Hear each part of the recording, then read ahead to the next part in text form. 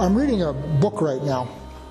It's called The Chrysanthemum and the Sword, and it's by Ruth Benedict. It was written in 1945, commissioned by the United States government, because we were at war with Japan.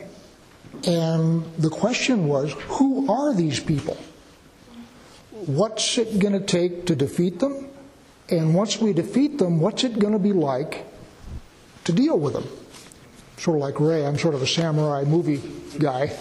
And I thought I knew a lot about Japan, but I find out I didn't know much of anything about Japan. And that translates, interestingly enough, to the Bible.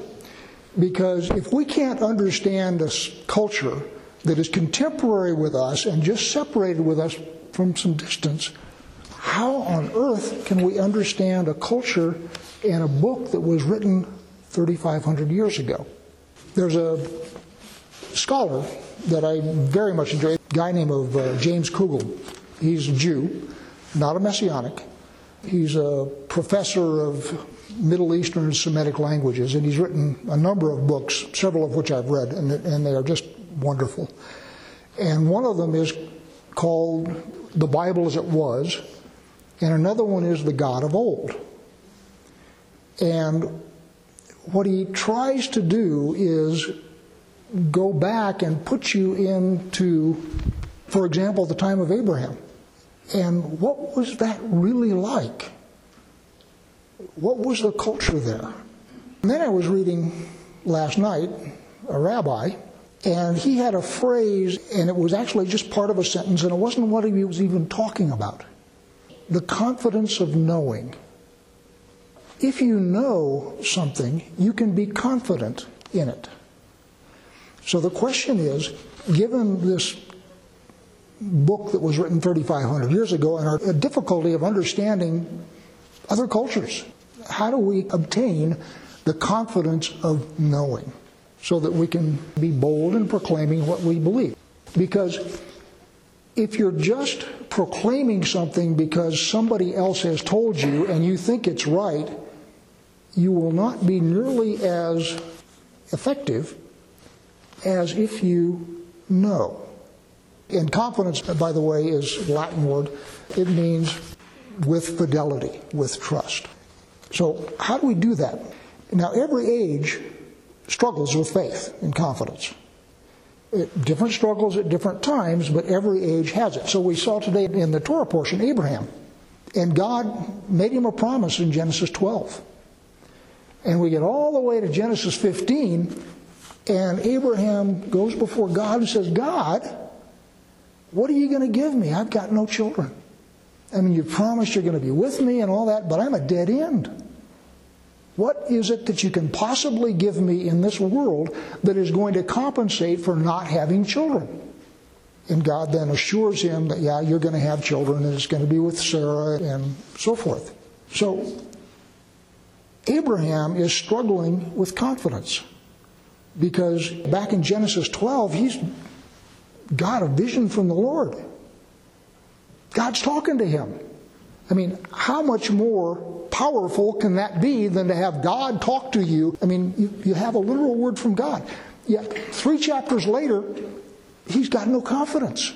He says, God, I'm doing what you told me to do, but I've got no children. Fast forward. You have the nation Israel in Egypt. And you have God wrecking Egypt, taking them out of the place, splitting the sea in front of them, bringing water from the rock, manna from heaven. Yet when Moses goes up into the mountain for 40 days, they lose confidence. And they build the golden calf because they've lost confidence in a mere 40 days. This is after, as I say, they've gone through miracles and stuff that, Revelation says we may be a generation that sees the same kind of stuff, but up until now we haven't seen anything like what they saw, yet they lost confidence within 40 days. Then God says, go up into the land, take it. And they send spies. And the spies come back and destroy their confidence. They have no confidence that they can take the land. There are giants there. We're like grasshoppers. We got no confidence whatsoever. And this is, again, They got Moses in their presence. You got manna coming down from heaven. You got water from the rock. You got fire falling down from heaven and all that kind of stuff, and they lose confidence. You begin to see the pattern. Messianic generation that we're reading about in the book of John. They've got the very Messiah there. And by the way, Yeshua speaks with confidence. I mean, that's what the book of John is all about. He just said, I am the door of the sheep.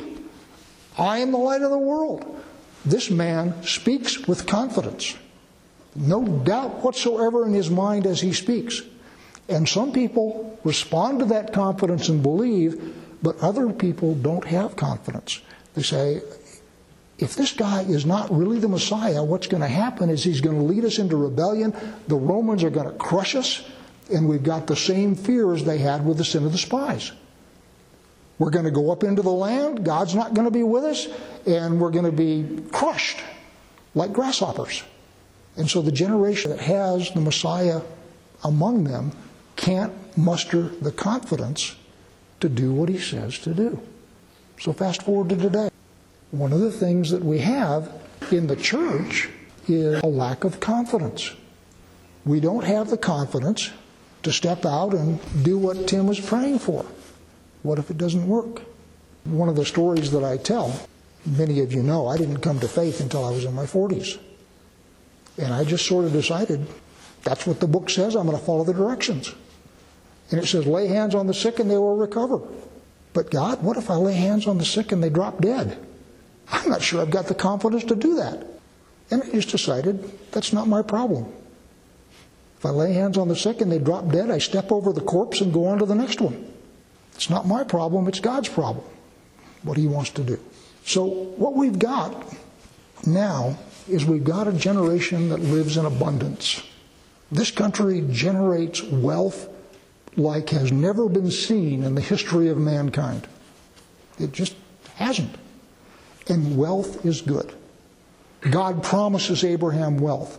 He uses wealth to motivate us. So I am not speaking against wealth. But what I am saying is when you have something to lose, just like the spies had something to lose, they were afraid they were going to lose their families if they went up and got militarily defeated. Just like the generation of the Messiah had something to lose. They feared that if this guy led them astray, they would lose their place. So we're living in abundance and we have something to lose. And so it's very difficult for us to muster the confidence to do what God has told us to do, because in that there is risk. And so if you go into your workplace and you start proclaiming the Word of God, there's a very good chance you could be fired, because some snowflake may become offended.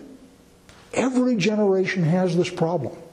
Generations where they live in poverty and where they're struggling to survive in many ways have it easier because they got nothing else to trust in. What we've got to trust in is all this wealth that we have generated. And one of the things that we're seeing right now is people who have trusted in wealth and power have all of a sudden had it taken away from them. That's what's going on in the news right now. Hollywood, for example, very, very powerful people who are movers and shakers in the culture, who shape the culture, who have wealth beyond my imagining. I just can't imagine how much money some of these people have and power. And all of a sudden, in a day, it's gone. They've lost their position, they've lost everything. And in some cases, praise God, because the things that they are doing with that wealth are not things that would be pleasing to God. I'll read a couple of pieces of scripture. Proverbs 10:15. A rich man's wealth is his strong city. The poverty of the poor is their ruin. And what that says is wealth and riches are a strong city. And when we were in Proverbs, we talked about this on Tuesday night. And what that means is, if you have got a healthy bank account and your car doesn't start, you can go down to the parts store and buy a battery and put it in there and you move right along in it. $100, it doesn't really bother you very much. But someone who is poor, that kind of a thing becomes a catastrophe. I don't have $100. which means my car doesn't work, which means I can't get to work, which means all sorts of dire things happen for this relatively small thing. So a rich man, his wealth is a strong fortress in that sense. But if you go then down to Proverbs 11:28, whoever trusts in his riches will fall, but the righteous will flourish like a green leaf. Those two things say something contradictory. And what the second one is saying is, when the Babylonians are coming down, your wealth will not do you any good because everybody's going to Babylon. And your wealth ceases to be a strong fortress under those circumstances. In other words, if you got a car battery that has gone out on you, your wealth is a protection. It's a good thing. But if your society is such that you got Babylonians at the door, your wealth is not going to do you any good at all. So it says two things that seem to be opposite, but they're not. And so as we go through the world today, the question becomes, how do we have confidence? How do we have the confidence to do what we need to do and trust that God is going to be able to sort things out when we fail and when the world comes against us and so forth? And I'll give you some thoughts. You've all been in this for a while, or most of you have anyway. And one of the things that somebody said this morning, taste and see that the Lord is good. So one of the things, as you walk in God's ways for a while, you discover that your life goes better. And you look around at the world and you see people who are not walking in God's ways, and you see that their lives, they'll go along for a while, but eventually their life goes into the dumper. Not immediately, because remember, this society generates wealth that is unimaginable. Would not have been imaginable to any other society in the history of the earth. So in the sense that wealth is a strong fortress, you have people who are able to go through their lives not walking in God's ways, and they do okay. Because in the sense, their wealth is a strong fortress. But one of the things you know is as they go through that life, at some point they are going to hit something where their wealth ceases to be a strong fortress and everything goes into the dumper. Carolyn Darve, you work with people who, through addiction and so forth, even in the midst of abundance, their lives have gone wrong simply because they haven't walked according to God's Word. You all know people like that. So the first thing is walking in His ways and tasting and see that the Lord is good. You develop confidence, and that's a good thing. But there's something else. Let's go back, and I started off this thing with the idea that we don't even understand the Japanese, much less the Saudis, or much less the Chinese, or much less the Brazilians. We don't understand other cultures. So how can we understand the culture that wrote this book 3,500 years ago? And one way is walking in it, but the second thing that you have for your confidence is the Jews. The existence of the Jews is absolute proof that the stuff written in this book is trustworthy. Because that is a society that has existed for 3,500 years, and they've gone into exile, they've gone sideways, all sorts of stuff has happened to them. But they still exist as a people, and they still speak the language that they spoke 3,500 years ago. There is no other society on earth that you can say that about. I looked it up last night. Old religions, Confucius, Buddhism, Islam, all of those religions date from about the 4th century BC. Chinese are a very old religion, very long tradition. I lived in Korea for 2 years. And we had a mixed office. Half of us were Korean and half of us were American. And I was talking to them, and one of them said, yeah, I know where my ancestors are buried clear back to the 1000s. And I can go to the graves of my ancestors, and I can trace my lineage clear back to 1000, which in our society, with a bunch of mongrels like we are, is just incomprehensible. But he thought, what do you mean? Can't everybody trace their ancestors back and go to the grave of their father, clear back? Well, no, we can't. We can't do that. But what we do have is a far older society than that, the Jews. And they go clear back to Abraham. And that's what the purpose of all these genealogies in the Bible. People who are young in the Bible, they hit all these lists of begats and they stall. I know I did. I've tried to read the Bible when I was in college, and I hit this list of begats and I just stall because I didn't understand it. But that list of begats is the thing that tells you that the modern Hebrew Jew is in fact part of that civilization that started back with Abraham. And you can have confidence that the book is true because the promises that God made to those people you can see being worked out in their lives today. So it is not the case that you have to depend on some revelation from God like Abraham got, and like Moses got, and like Hagar got.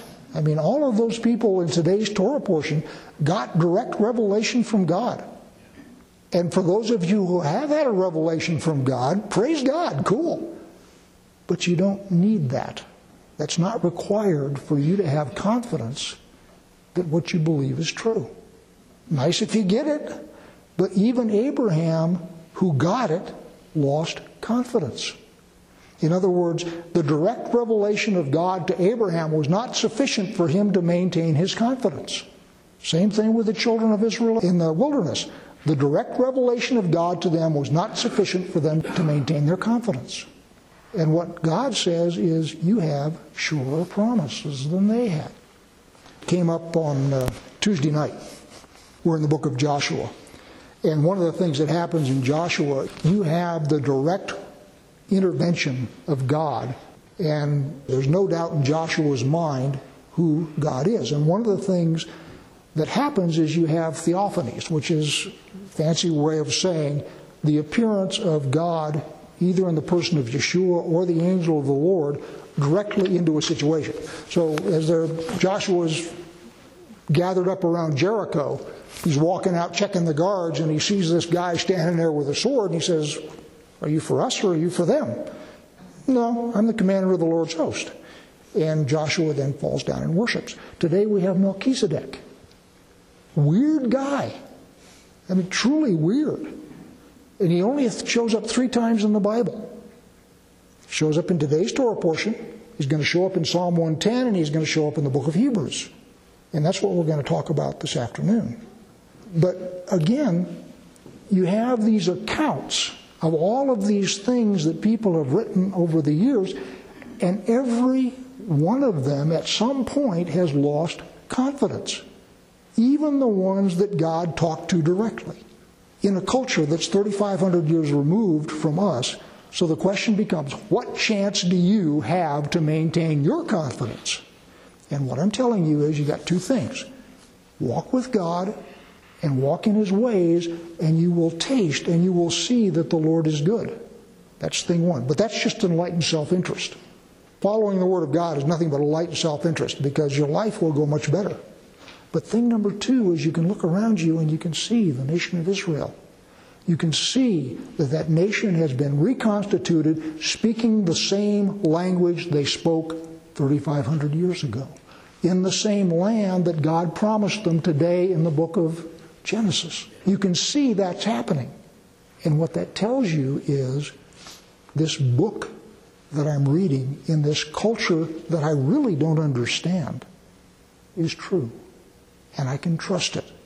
And if it's true and I can trust it, that means I can go out to a world that doesn't understand and is buried right now in abundance and hedonism, and they are. And as these people run into problems that are problems of abundance, I mean, addiction, for example, is a problem of abundance. If you're starving to death, you can't afford to buy booze. It's just the way it is. So we have all these problems of abundance, and as people then hit the wall, as they all do, you can be there. And you can speak into their lives with confidence. And that's the key. The key is being able to speak confidently, not tentatively. That's what Yeshua does in today's gospel reading. He speaks into those situations with absolute confidence, and it just rattles people. And that's what you need to be able to do.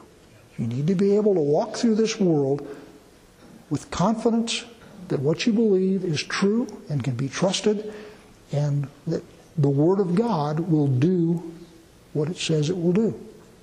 Close with a reading from Hebrews. Hebrews 3, starting in verse 12. Take care, brothers, lest there be in any of you an evil, unbelieving heart, leading you to fall away from the living God. But exhort one another every day, as long as it is called today, that none of you may be hardened by the deceitfulness of sin. For we share in Messiah, if indeed we hold our original confidence firm to the end. So always, throughout Scripture, the problem is Abraham knows stuff.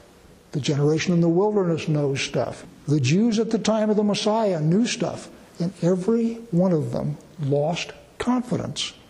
And as they lost confidence, bad things started to happen to them. Confidence.